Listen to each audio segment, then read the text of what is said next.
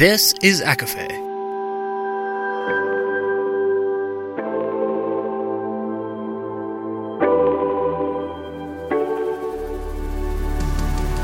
Laura Marie and Jessica Marie proudly present A Court of Fandoms and Exploration, a podcast. Fair warning, everything the hosts say is explicit, full of spoilers and adult content, and shall not be used against them. They have opinions. Let's try not to drag anyone for expressing themselves and just have fun for an hour. We all deserve it. This episode contains spoilers from the Grishaverse as well as topics surrounding sexual assault, physical violence, and racism.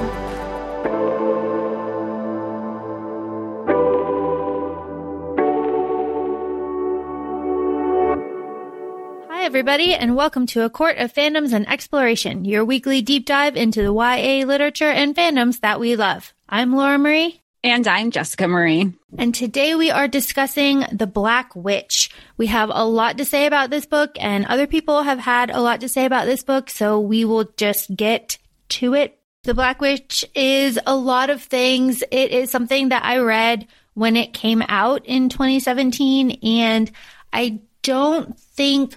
Actually, no, I know.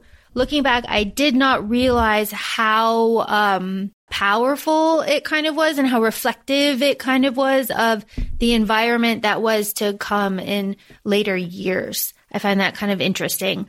Do you mean like it being such a niche genre? No, I mean like the political kind of climate. Yeah. Yeah, it's very reflective, and it's easy to see now, like looking back in 2017 and like everything. But at the time, I was just like, ooh, cool book, witches. I like it about it. You know, I didn't go deeper about it. So I'm very excited to kind of jump into it now. So please, Jess, we haven't talked about it.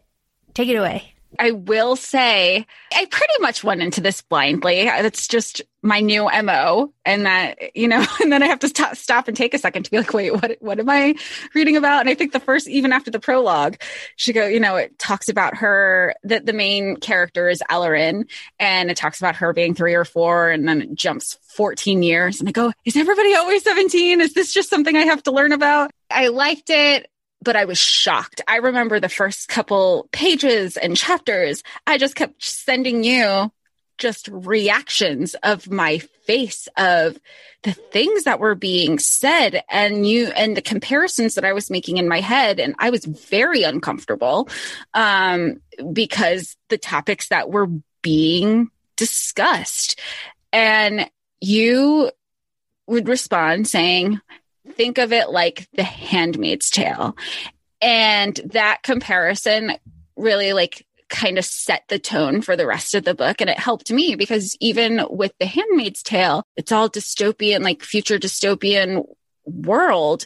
But the writer even said everything that's written in this book that people are being shocked about are things that have happened, are happening, or currently, or being set up politically for the future. And I think that realization is set. I think just having that comparison and understanding that tone really, it forced you to be like, wow, we're shitty people. And this is a different kind of fantasy book than other books that we've read. Obviously, it's part of a series. There's 3 books, 3 main novels, and then there's 2 novellas, and then there's another one coming out in September. So it's very exciting. Well, part of the reason we wanted to do this is I said, I forget whatever we had discussed previously. I go, I need a book. I don't know what. I do know that I want to stay in fantasy. And then I just kind of threw it to you. I'm like, you tell me, what should I? And that's kind of really how I went into it blindly. I go, give me something. And you said, here, we'll do this because I want to talk about it. I said, fine. And here we are. And I do. I really do like to talk about this. You mentioned that Ellerin is 17. This is YA. This is, firmly YA. There is 0 spice in this book. 0, negative numbers of spice here. The little glancing scenes. I'm like, oh, that's cute. But my reaction videos to you, I was very oh my gosh, this bitch. And I'm like, oh, but I feel bad for her. And then she would go back to doing something shitty. And then, later on I was feeling, well, she was 17. She is 17. Haven't we all acted out of spite at some point? I mean, whether it was 17 or now, there were certain things I'd be like, I'd burn the bitch too. Well, wait. Let's back up because I guarantee you that people have not read this book. So they're probably like, what is going on? So this book is full of tropes. It's full of tropes, and I love tropes. And it has some of my favorite ones. It has a chosen one. It has a prophecy. It has found family. It has magic school. And Jess, you said that you hadn't read anything else that was magic school besides like Harry Potter and like the Magicians, like we've watched. Yeah, the Magicians. And even that was, I didn't even read that. I have the first book on the shelf, but I've only watched and like read Harry Potter for magic school. So it was very uncharted territory. I mean, at least it was familiar. Every time they said another magical being, they were like, Selkies. I go, Selkies. And then they said lupine. I go, werewolves. I was all like, I loved the werewolves. Just a little side note, I ended up writing down just a few of my favorite like magic school trope books. I don't know. I just got really excited. So it'd be like Shadowhunters, The Name of the Wind, The Magicians, The Ninth House, Dangerous Education, The Magisterium, The Witcher, The Winx, saga. Wait, The Witcher with Henry Cavill? Yeah. That's a magic school book? That man. Well, okay. Well, is he a teacher? Because Professor Henry can get it. I will give nothing away. To be fair, I have played the video games, so I am not and I've only watched the show once, and I haven't read the books because I'm a shitty fan. So I can't tell you exactly what Henry does in the show, but I know there is a school setting. So. I'm just going to watch for him because that man is Rowan Whitethorn. For real. Two other tropes that are in here. I mean, there's others, but these are the main ones. Star-crossed lovers. And of course, the one that kind of bugs me is the white savior. I know we said the chosen one. However, there's still more to be discovered there that we don't get in this first book, is what I've learned. We think she's the chosen one. She obviously doesn't. It's set up that she is, but as of right now, technically on paper, the pieces are there, but it's not, it hasn't come to fruition. So I did I don't want to say I did a lot of research on this, but I did some research on this. I went on the hashtag. I looked, and there's some people that are out there that are like, this book is kind of like, what if Hermione were raised by the Malfoys? I was like, interesting take on it. Also, this book does something that I find really interesting is that it switches the typical YA strip a female like of her power thing, because when we are in the book, like that has happened, like clearly, obviously, right? Like she is bound in some way. That's quite clear. She has like a physical reaction. This is Ellerin. She has a physical reaction when she's wand tested, right? In front of everybody, in front of the military at the school for the first time. It hurts her. Like she feels like this like sucking up of power from the floor, and it bursts forward, and then it rebounds, and then her hand is like, what it kind of reminded me of is in Shadow and Bone when the Darkling goes to Alina, and Alina's like, I don't have any power. And it's just kind of stirring there. Mm-hmm. And then she had the wand, and that she was wand tested because you have that flashback with her and her uncle. So he knows that the power is there, and he wants to protect her from everybody, which we find out. So even when she gets wand tested at the school, that power is still stirring there. And every time she's like kissing Lucas, or she's like, Lucas, fucking Chad. It's true though. But it's just stirring there. And it just reminded me of Alina, where she was pushing down the powers, or she just wasn't familiar. Like there was a feeling there. She wasn't familiar with it and kind of ignored it or disregarded it. But then we later find out towards the end when she's helping her brother Tristan, she's starting to make the connection. It's like maybe I don't have this, but I'm like a booster. Right, because she touches him, and he destroys the military base and stuff. Like it's good, and she's using the white wand of legend, quote maybe. In my head, since we're doing the rewatch, I was like, in my head, it looks like a smaller white ash or White Oak. Yeah, from the originals. Vampire, yeah. Yeah. Oh, so good. And I kind of see that too. So the trope though being that you take power away from your females, this is kind of the opposite of that. Like, we know that she's really powerful, and this is kind of her like breaking out of that in like slow kind of ways, which is reflective of her like growth as a person. So like, she's kind of figuring out that she has, a little bit of magical power, and then she's broadening her horizons and not being such a fucking bigot and racist, like it kind of opens up, which I think is really cool.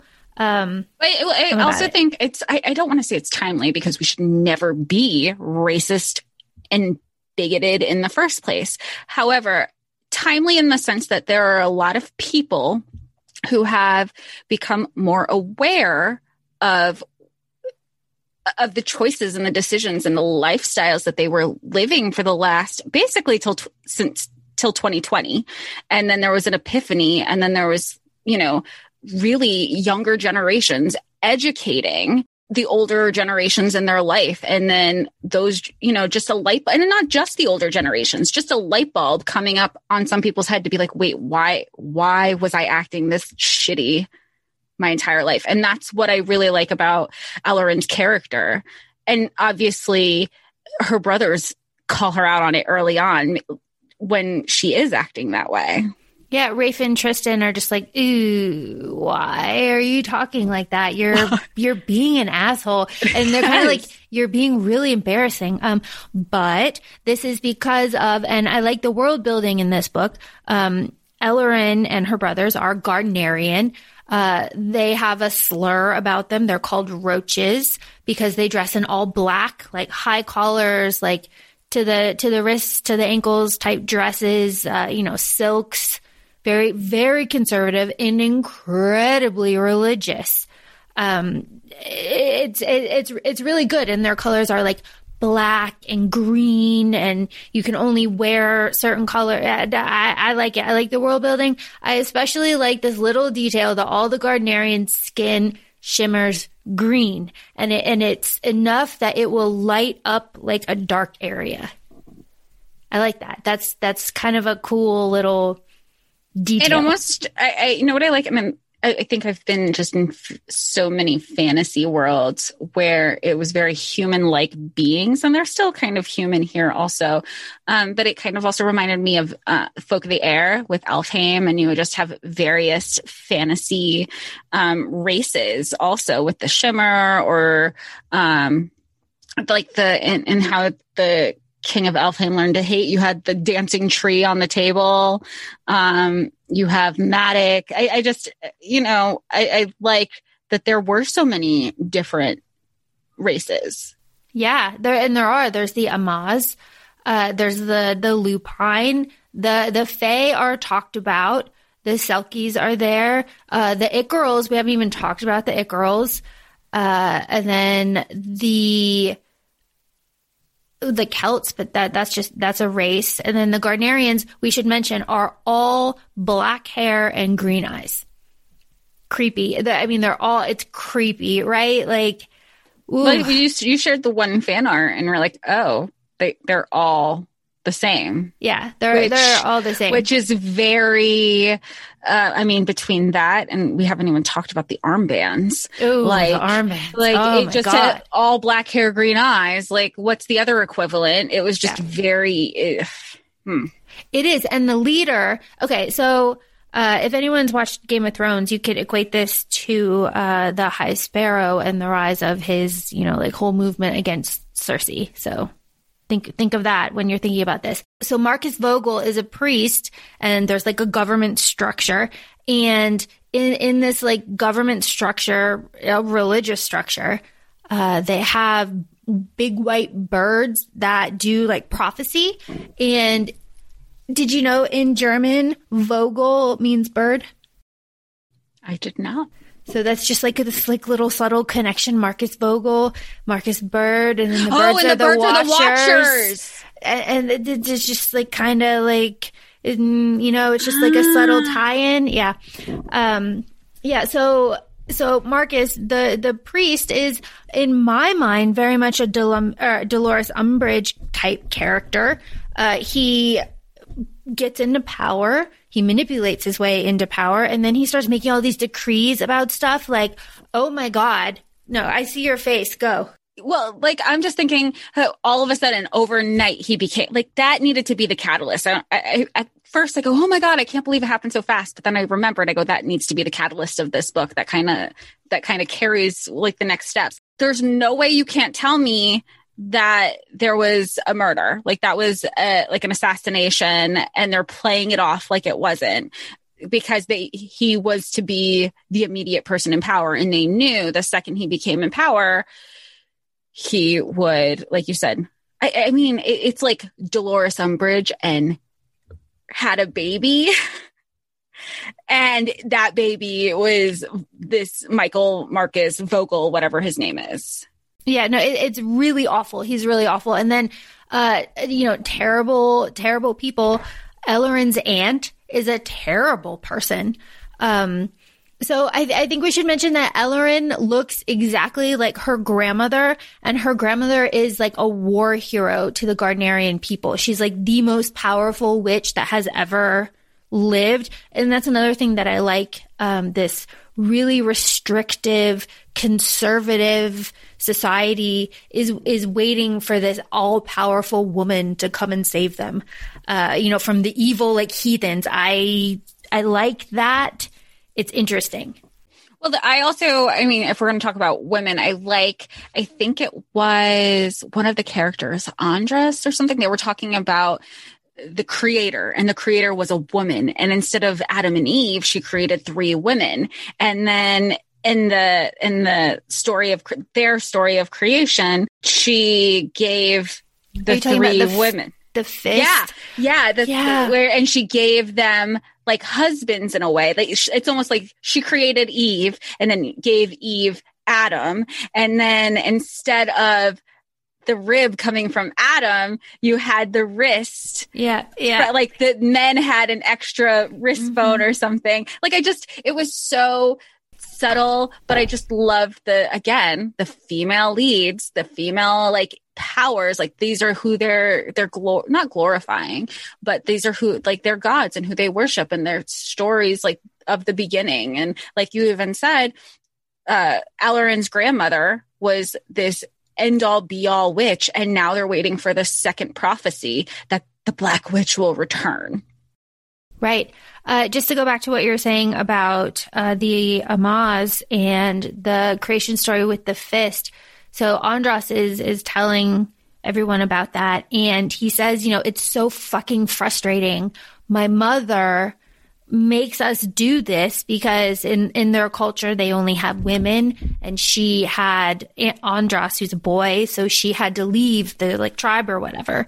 And he has to go through these like daily ritual, like purifications pretty much, because he's a man, and he has all of this, like, I'm going to say sin, but I don't really think that's the word for it.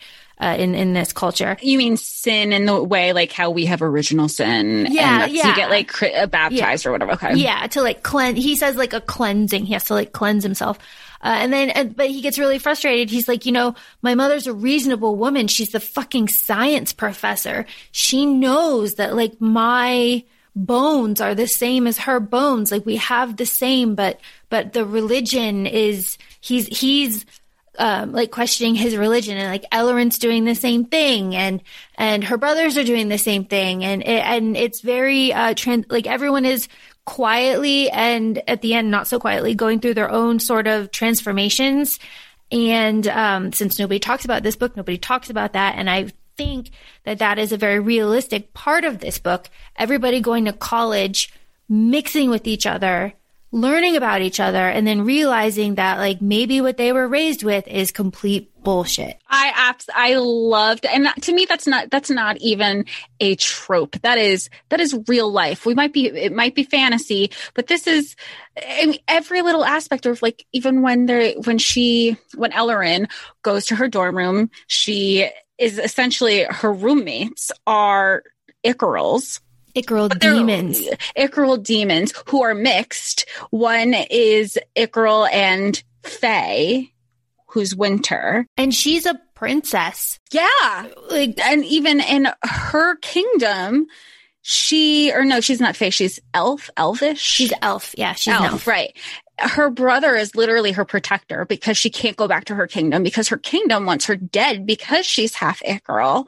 It's all very sad. And you can tell through each of these characters' stories, like for some of them, the only place that they're accepted and can be themselves is supposed to be this school, this university. And even then they're not accepted because there's racism amongst each of the Fae. It's not just one race obviously the Gardnerians are just racist all around to everybody. But each group of people have their own biases towards the others and their own slurs. And it's not okay. But I like there's this part where Elloren goes to her dorm room and she says, who would have thought, like, I have 2 Icarals. I have a Lupine. We have a Selkie. I have a Celt, like, waiting for me. Like, everybody is just, and it was almost like a moment where she's like, this is actually pretty cool. Like, look at all of us. Let's talk about something that isn't really cool. And that is wand fasting.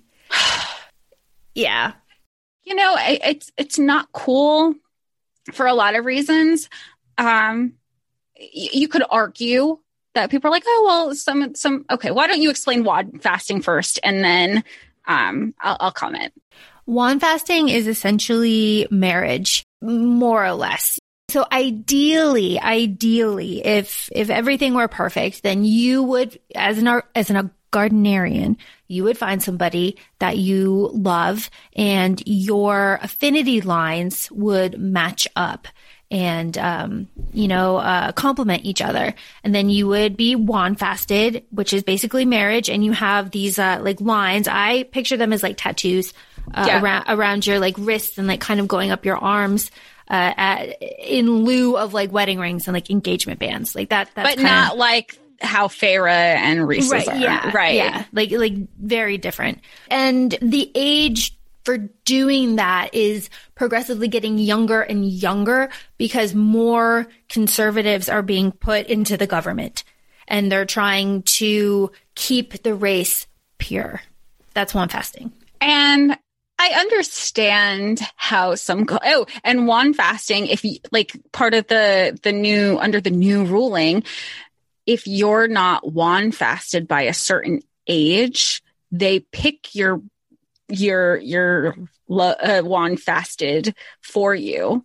So there you have the arranged marriage, which is still very prominent in some cultures. But then they also go ahead and discuss being wand fasted as young as 13. And if that doesn't set you off alone, like 13, you are a child. I understand women, the second you get your period, whether it's 12 or 13, you're a woman. No, you are a child. You are a minor.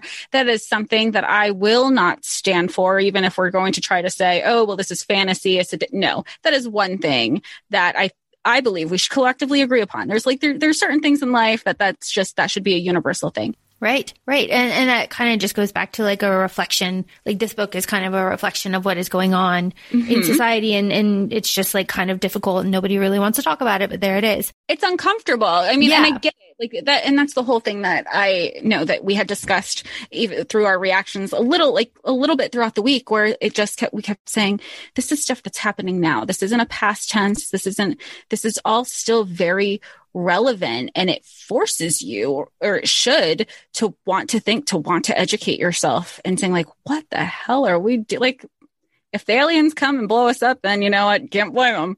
Let's kind of set the stage here. So Elloren's aunt wants her to wand fast to Lucas Grey, who's like the most eligible bachelor of the season, or, whatever. And Elloren, who was raised in like the backwoods with her uncle making violins and not knowing a damn thing about anything.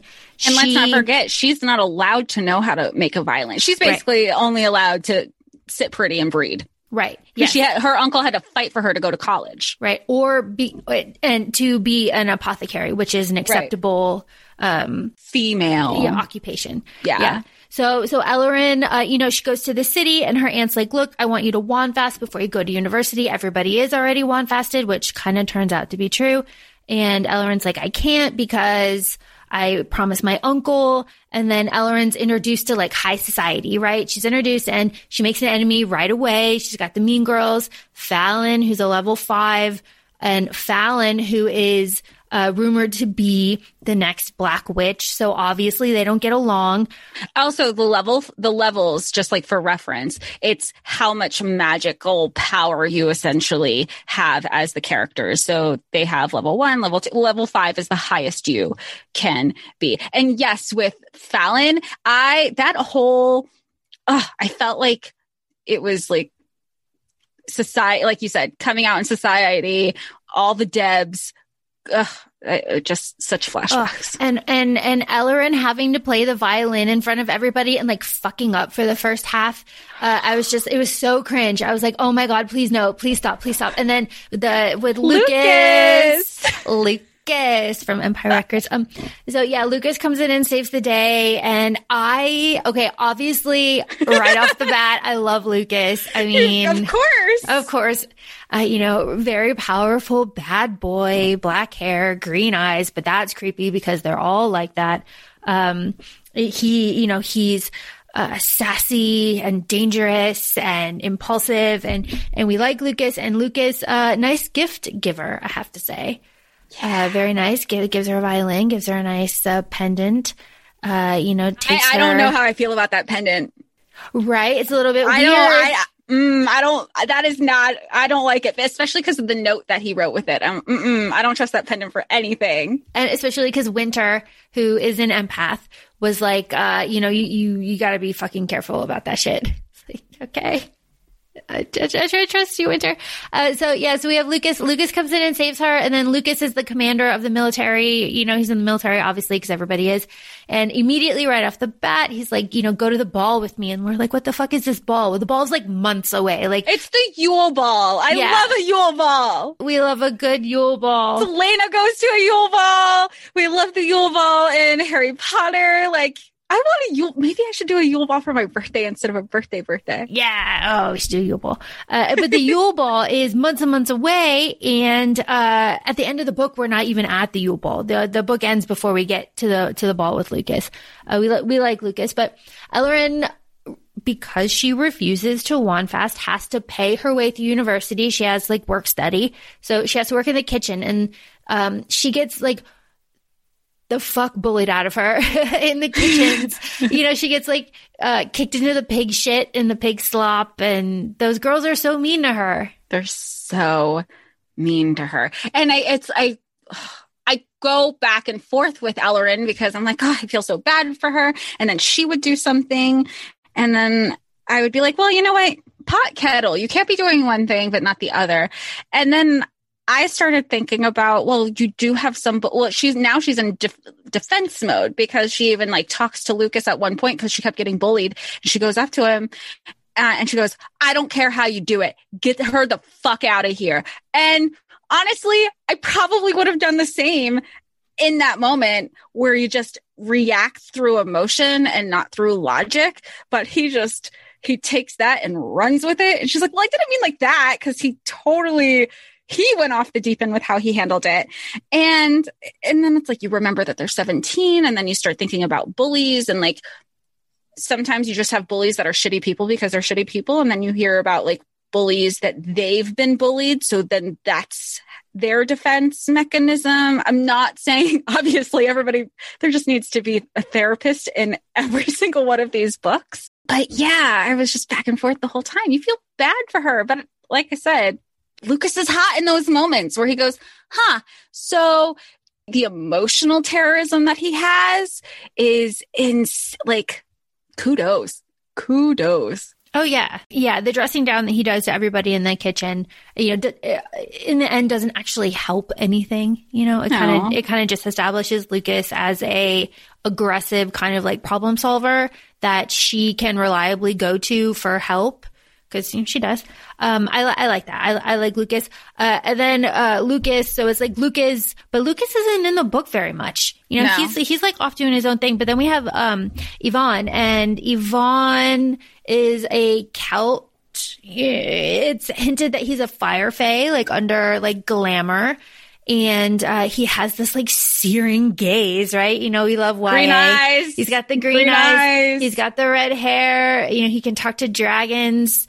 Where he can heal, right? He's a gifted healer. He heals the little girl, and he heals Ellerin at the end. So, you know, Yvonne, but he's angry. He's surly.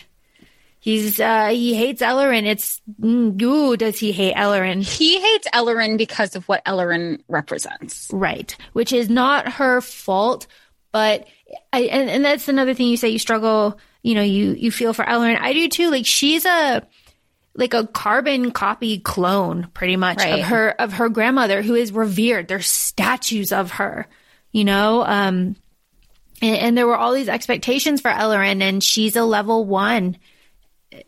You know, at this point, it's really, I don't know. It's very interesting the way that you say it. Ellerin is a difficult character to kind of. She's easy to relate to, but she's frustrating at the same time. Yeah, absolutely. I think what's I don't want to say it's interesting, but. Like we know who her grandmother is to the Gardenerians specifically. She's held to this standard that she obviously can't match within her own community.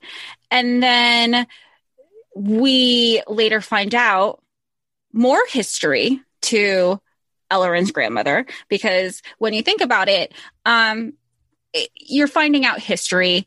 And history is always going to be written by the victors, and but that doesn't make it factual, which Ellerin learns by seeking out non-biased opinions of the true history of her people, of other races, of Earthia, because she initially went to her professor who is Gardenerian, and he was just all the praises, all this stuff.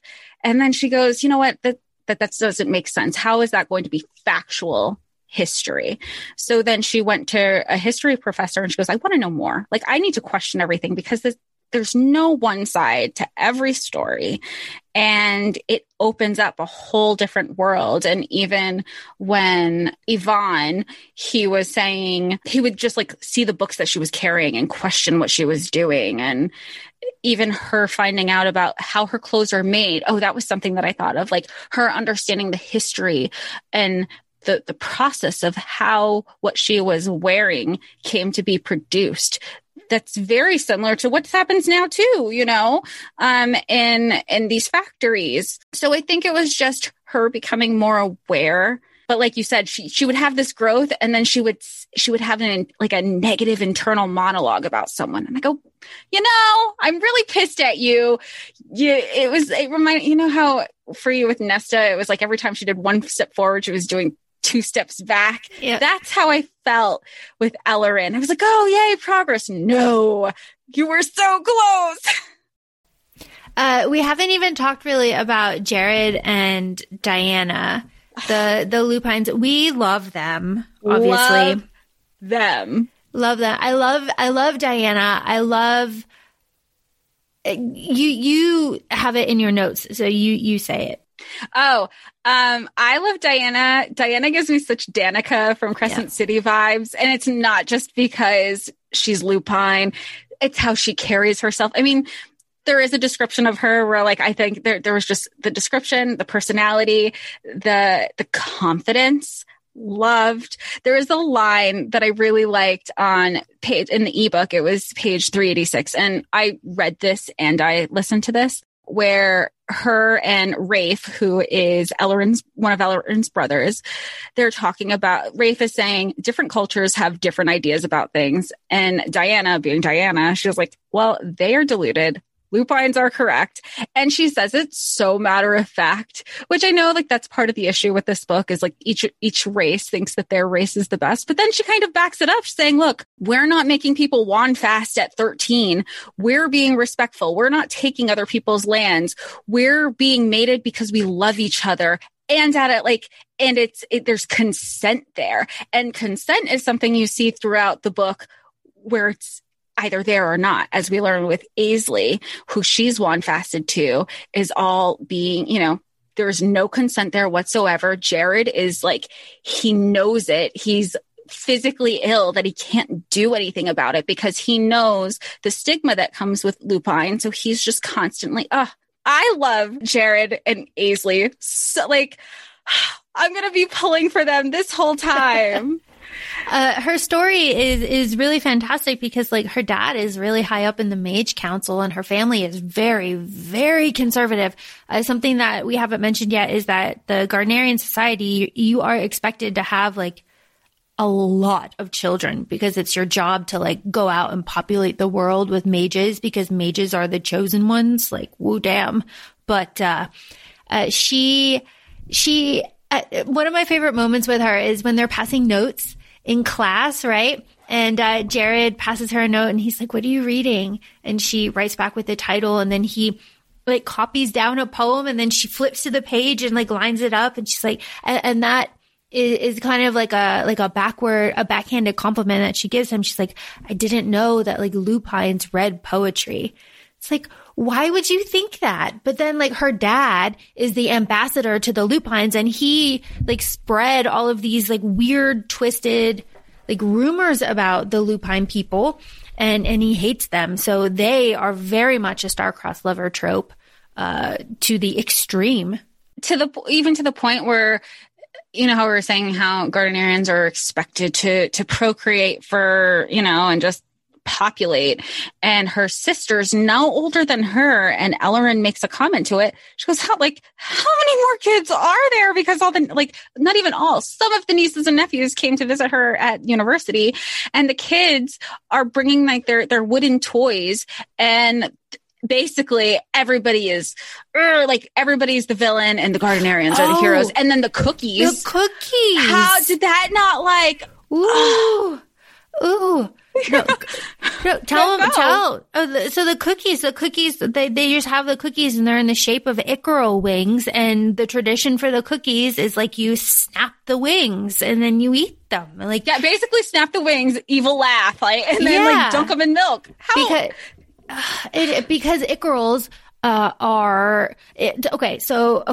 So the prophecy, the whole thing with Icaros is that the Icaral demons are gonna rise up and like take over, right? And they are gonna kill everybody, and they're out for Ellerin. They're out for the next Black Witch. And they think that's Ellerin. And part of Ellerin's like torture or bullying from her aunt is to force her to live with two Icaros who racist, bigoted Ellerin is afraid of when she gets there. So that's the whole like background with that. Because she's been taught to be. Yeah, she's been taught to be that way. Afraid of them. But which is also, continue. Oh, I was going to say, but not only her, the fear of Icaros is kind of is in all of the other races and cultures, demons. And it is weird because it's revealed that they are, dragons, and they pop up. They pop up in all of the peoples that populate Earthia, and there's no way to predict, which is interesting. Which is why why everybody's out for the Icaros, because the prophecy is that the Icaros is going to come and kill the Black Witch, and then Sage Gaffney, who just so happens to be Ellerin's neighbor in the backwoods, had a baby, broke her wand fasting and had a baby, and her baby was an Icaral. So that is how all of that connects. Yes. Ooh. Well, and I was thinking there's a part in the book where they all decide that they're going to work together because they want to help the Selkie, and they make it a point to say, like, here we all are working together. We don't really know each other. Can we, it's that, what's the, what am I thinking of? When you're in a room, icebreaker. Yeah. So they're basically doing this terrible icebreaker of like how they get to know who they are or whatever. And they're kind of defining themselves a little bit. And Winter is so negative about herself because she's an it girl, because that's what she was taught, even about herself. And I love that Diana was like, excuse you, why are you speaking? Like, everybody needs Diana as a hype girl, because she goes, look at the value that you bring to this. You are not those things that you're saying. You are a good person. You are here. We are, I loved her. My heart hurt for Winter in that moment. And then you got Diana here. I'm like, yes, queen. I love her. And then, of course, the other it girl, Ariel, got sent off to an insane asylum and lived there her whole life. And they used drugs to sedate her. And now she has like the drugs at school, and she has these like manic episodes, and then she's like drugged half of the time. And she can talk to the animals and the chickens and then the dragon at the end. Yeah, if it had wings, basically, like there were, if every, I guess, certain it girls have like a kindred, and kindred is is different for everyone. And her kindred, which would be animals that you can talk to, happen to be anything with wings. Mm-hmm. So she talks to the dragons and the owls and the chickens and so many animals. Even Elrond's like, do you know what it's like to live with 2 chickens? And Yvonne's like, they're called it girls. And she's like, no, I'm not talking about my friends. And that kind of shows where Elrond is and where she has gotten to. She's having a conversation with Yvonne, which she hadn't had before. Obviously, they didn't talk. And then she's saying like, no, they have names. Like she goes through this really realistic, slow process of slowly learning about everything. And at the end of the book, she has like a very steamy like moment, right? Kind of like, glances or whatever with Yvonne. But I like the way the book ends, because it ends with Tierney and Elrond like joining the resistance, right? Closing line is like I knew I wanted to read the second book, and it sealed it for me. I go, we're going in. Like, you can easily, I could finish this podcast and be like, okay, I'm gonna go start the second book now. Bye. Yeah, because it's good. That's the thing. Like, it's good. It has all of these characters. Like, we haven't really even talked about the professors. Like, what's kind of like a subplot in this book is what's going on politically. And Elrond, in her process of educating herself, starts reading basically like the news. She starts reading the news and like what's going on with her government, and she starts noticing that the professors are showing bias. Some of them are. It's not even a quiet bias. It is an open bias, and not just amongst the professors, but the students too. And Elrond and Tierney, they keep trying to be like, look, I want to stay out of it. I want to stay out of it. And at the same time, some of the students, which rightfully so, called Elrond out on it, on her privilege. She's like, you didn't need to. They were telling her, you don't know about this because of your privilege. It never affected you. So why? So of course you wouldn't know. And I think that was, again, that's very timely, for awareness for all of us. There's privilege that comes with, there's a lot of intersectional privilege that comes with living, really. And you're talking about privilege.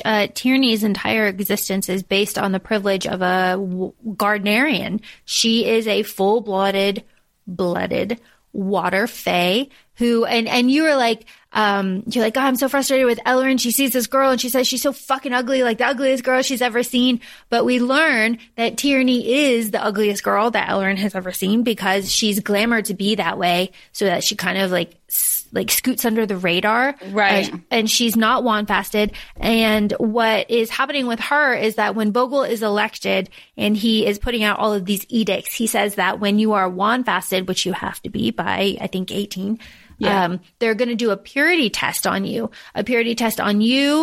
your partner, and your families. So Tierney and her family cannot undergo that process because they are glamored water fae and they will react to iron. So that is what really, really spurs Ellerin to join the resistance, of course, breaking out a military dragon. Oh my God. I don't know if you realize this. This is kind of a throwaway line in the book, but did you realize that the military dragons, all of the military dragons are people? Yes. Oh my God. I did not catch that the first read through. I did because what happened? Oh, because of the connection that Winter had, when she puts the Naga, the dragon, and connects her with Yvonne. I keep wanting to say his name wrong. But I didn't think Yvonne was Fire Fae, like a glamored fire. I thought he was part dragon. I thought he was like a shifter, like a dragon shifter. Yeah.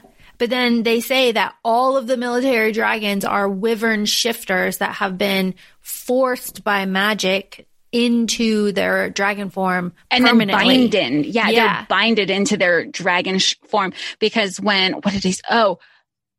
Yvonne said, they were asking to heal Naga, and Yvonne's like, I can't heal her in this form. And that was my click. Oh yeah. It's fucking crazy. And we haven't talked about Marina. Marina is the Selkie. Selkies are seals that when they shed their skin, they can have human form. They're Selkies in the Folk of the Air. But with Nikasia, right? They're the Selkies come out from the water, right? Okay. But in this world, in this realm, they are taken and sold as sex slaves, and their skins are hoarded so they can't speak and transfer back, and they're weak, and it's really fucking awful.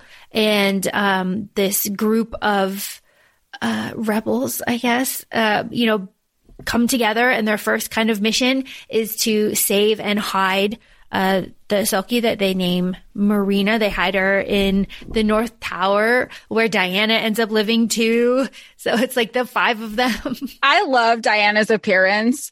And she goes, if I don't live here, I'm going to kill her. I'm going to fucking kill her. I'm going to kill them all if I don't have to have another day being their roommate. And she just makes her, you cannot tell me that Diana isn't a Leo, because the main character energy, Ellerin I love her.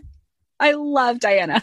And Diana walks around naked all the time, and she's very proud of herself. And the relationship that Diana has with Rafe is really lovely. They start off just hiking together, and they both really love being outside, and they really bond over nature. And then Diana kind of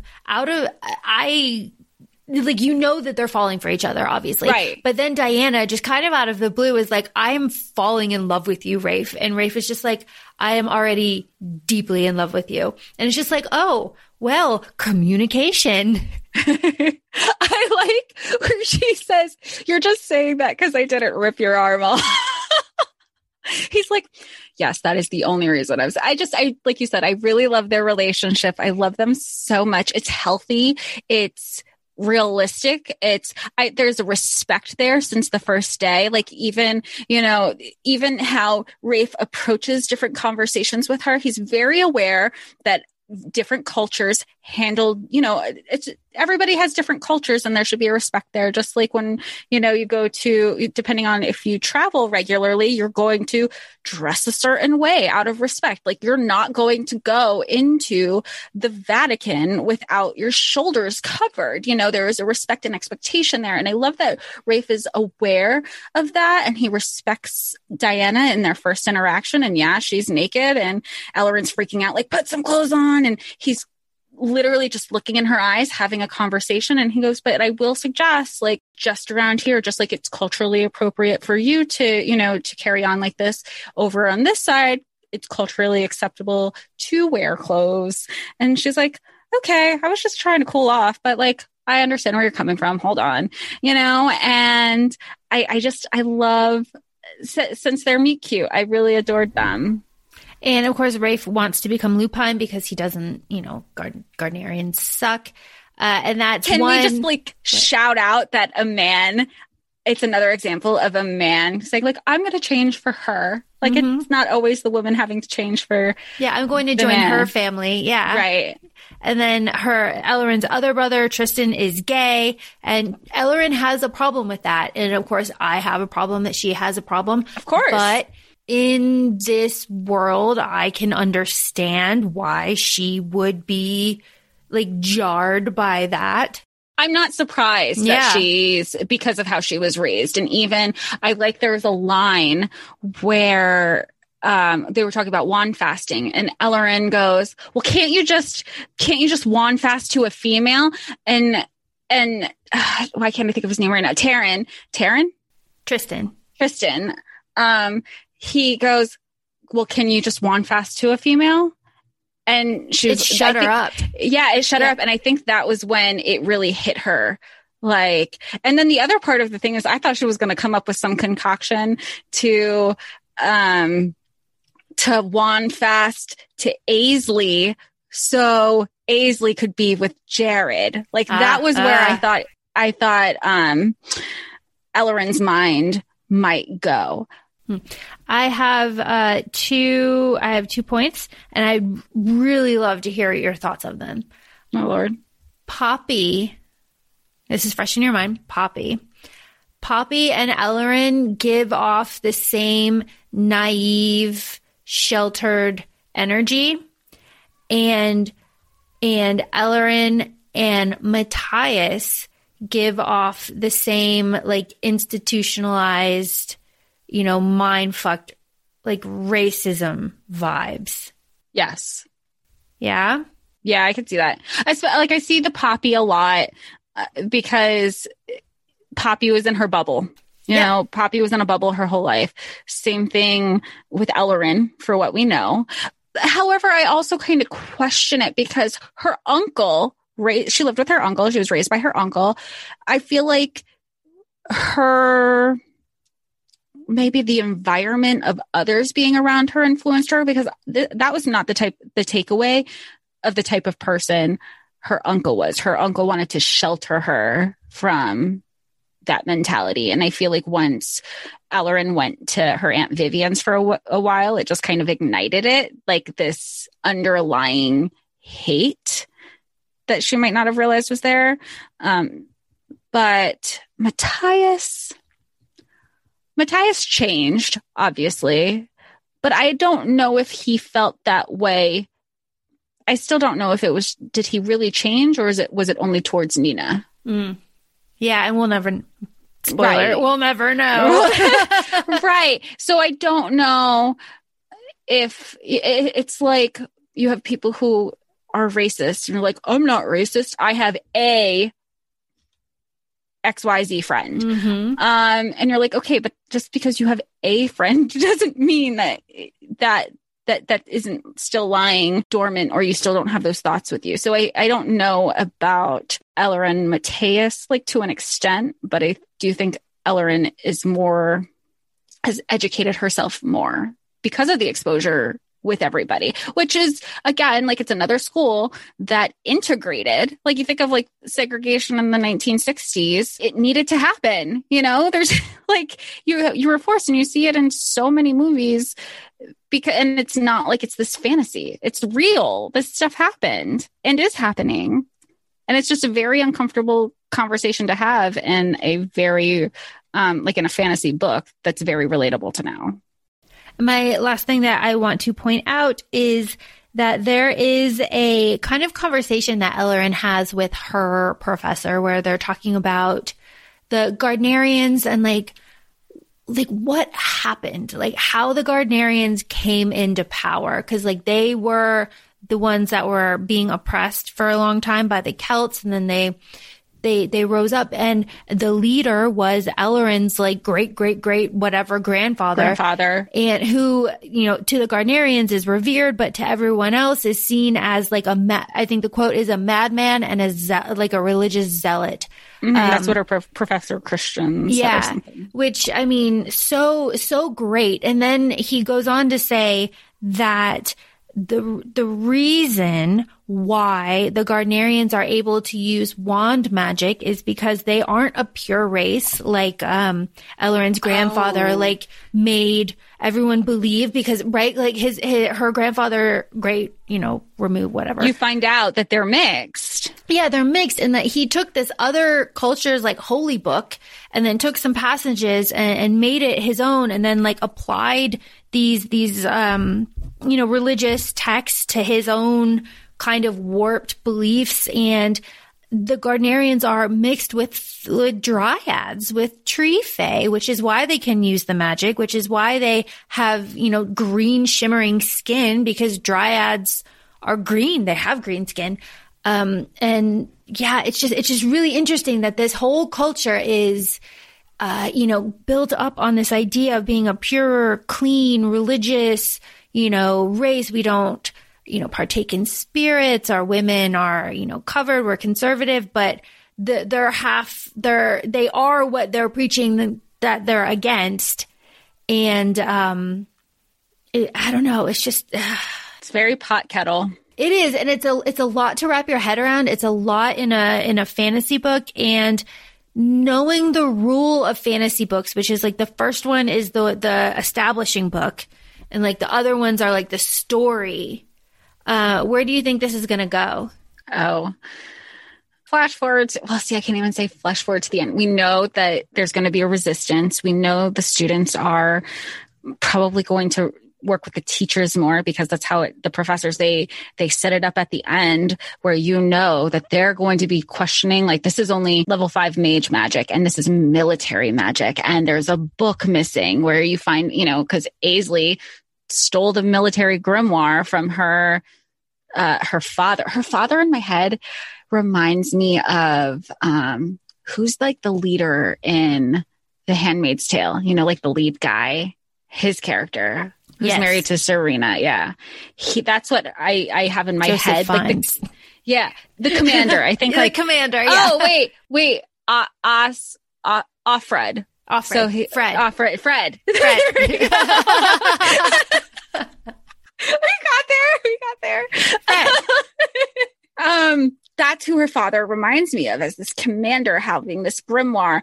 And part of me is like, they're all keeping their distance from each other, which also to me, that would be the red flag, to be like, they were all really close and now they're all super distant. Like, you should have just kept carrying on the way you were carrying on. That would have been my red flag. It's like, oh, you're idiots, but they're 17, whatever. But there's going to be an uprising. That Pennant is bad news.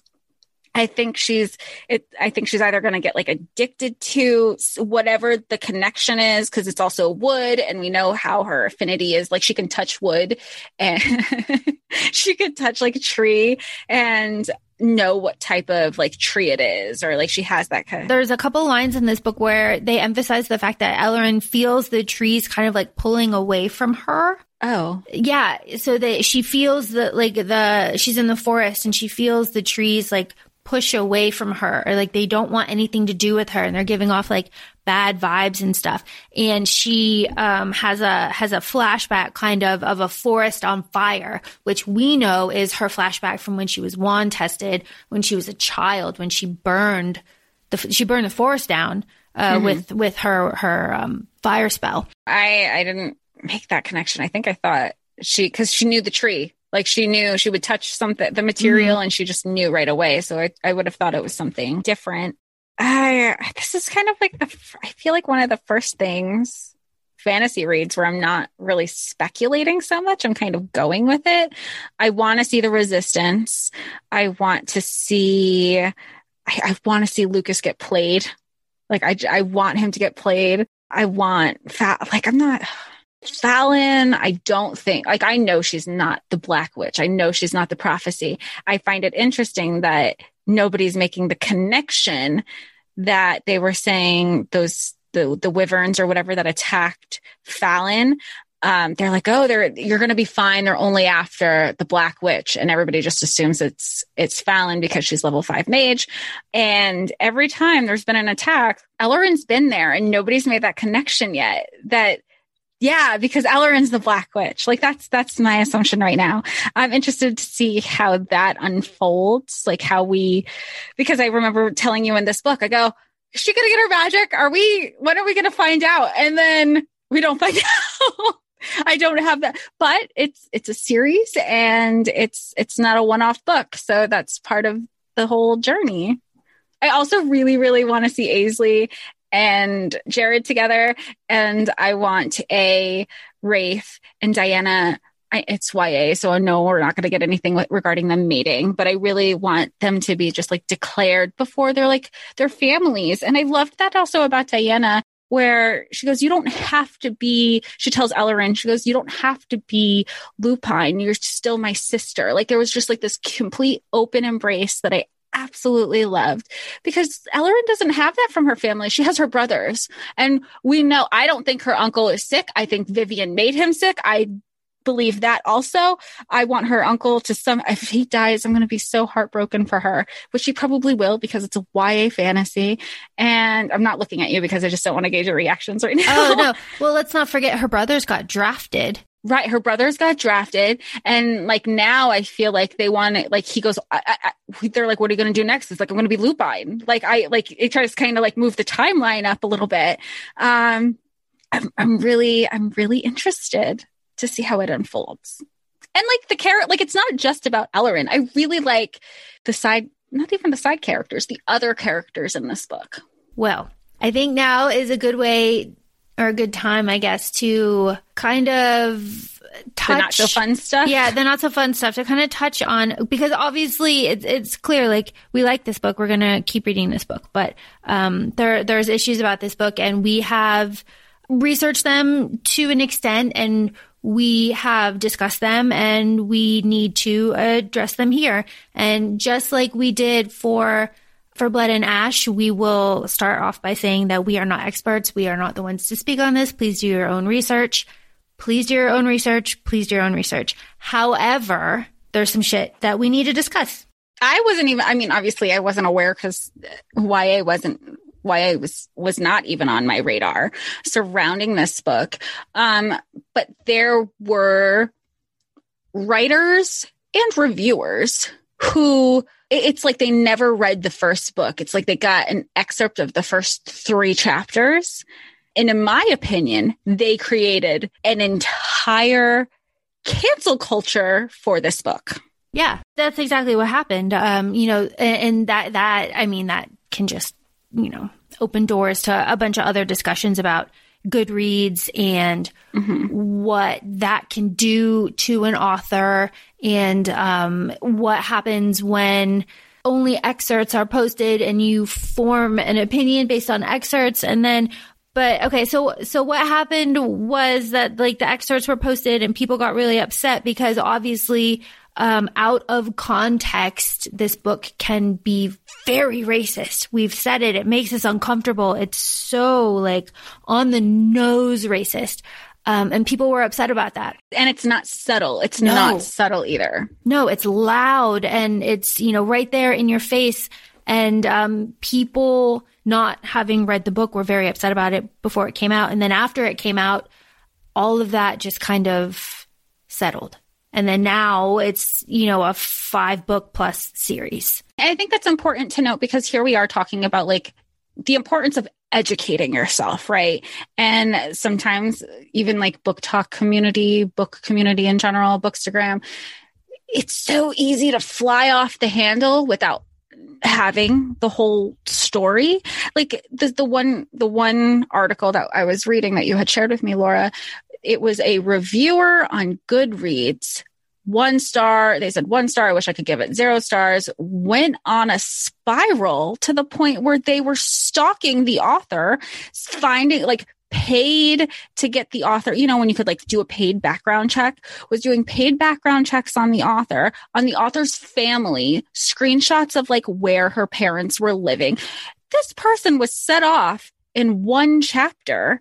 And I'm like, look, I'm the first person who will admit to not finishing a book, but I'm not going to go spiral. Like, obviously, to me, there were bigger issues there. That person even said, I only read one chapter, and you're stalking this author's life. Like, that's, but even some of the reviews and some of the writers, because there's such a voice there, like that one person can have such a voice.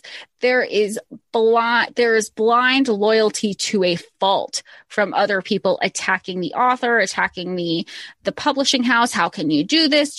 How are you going to make amends? Which I'm all about holding people accountable.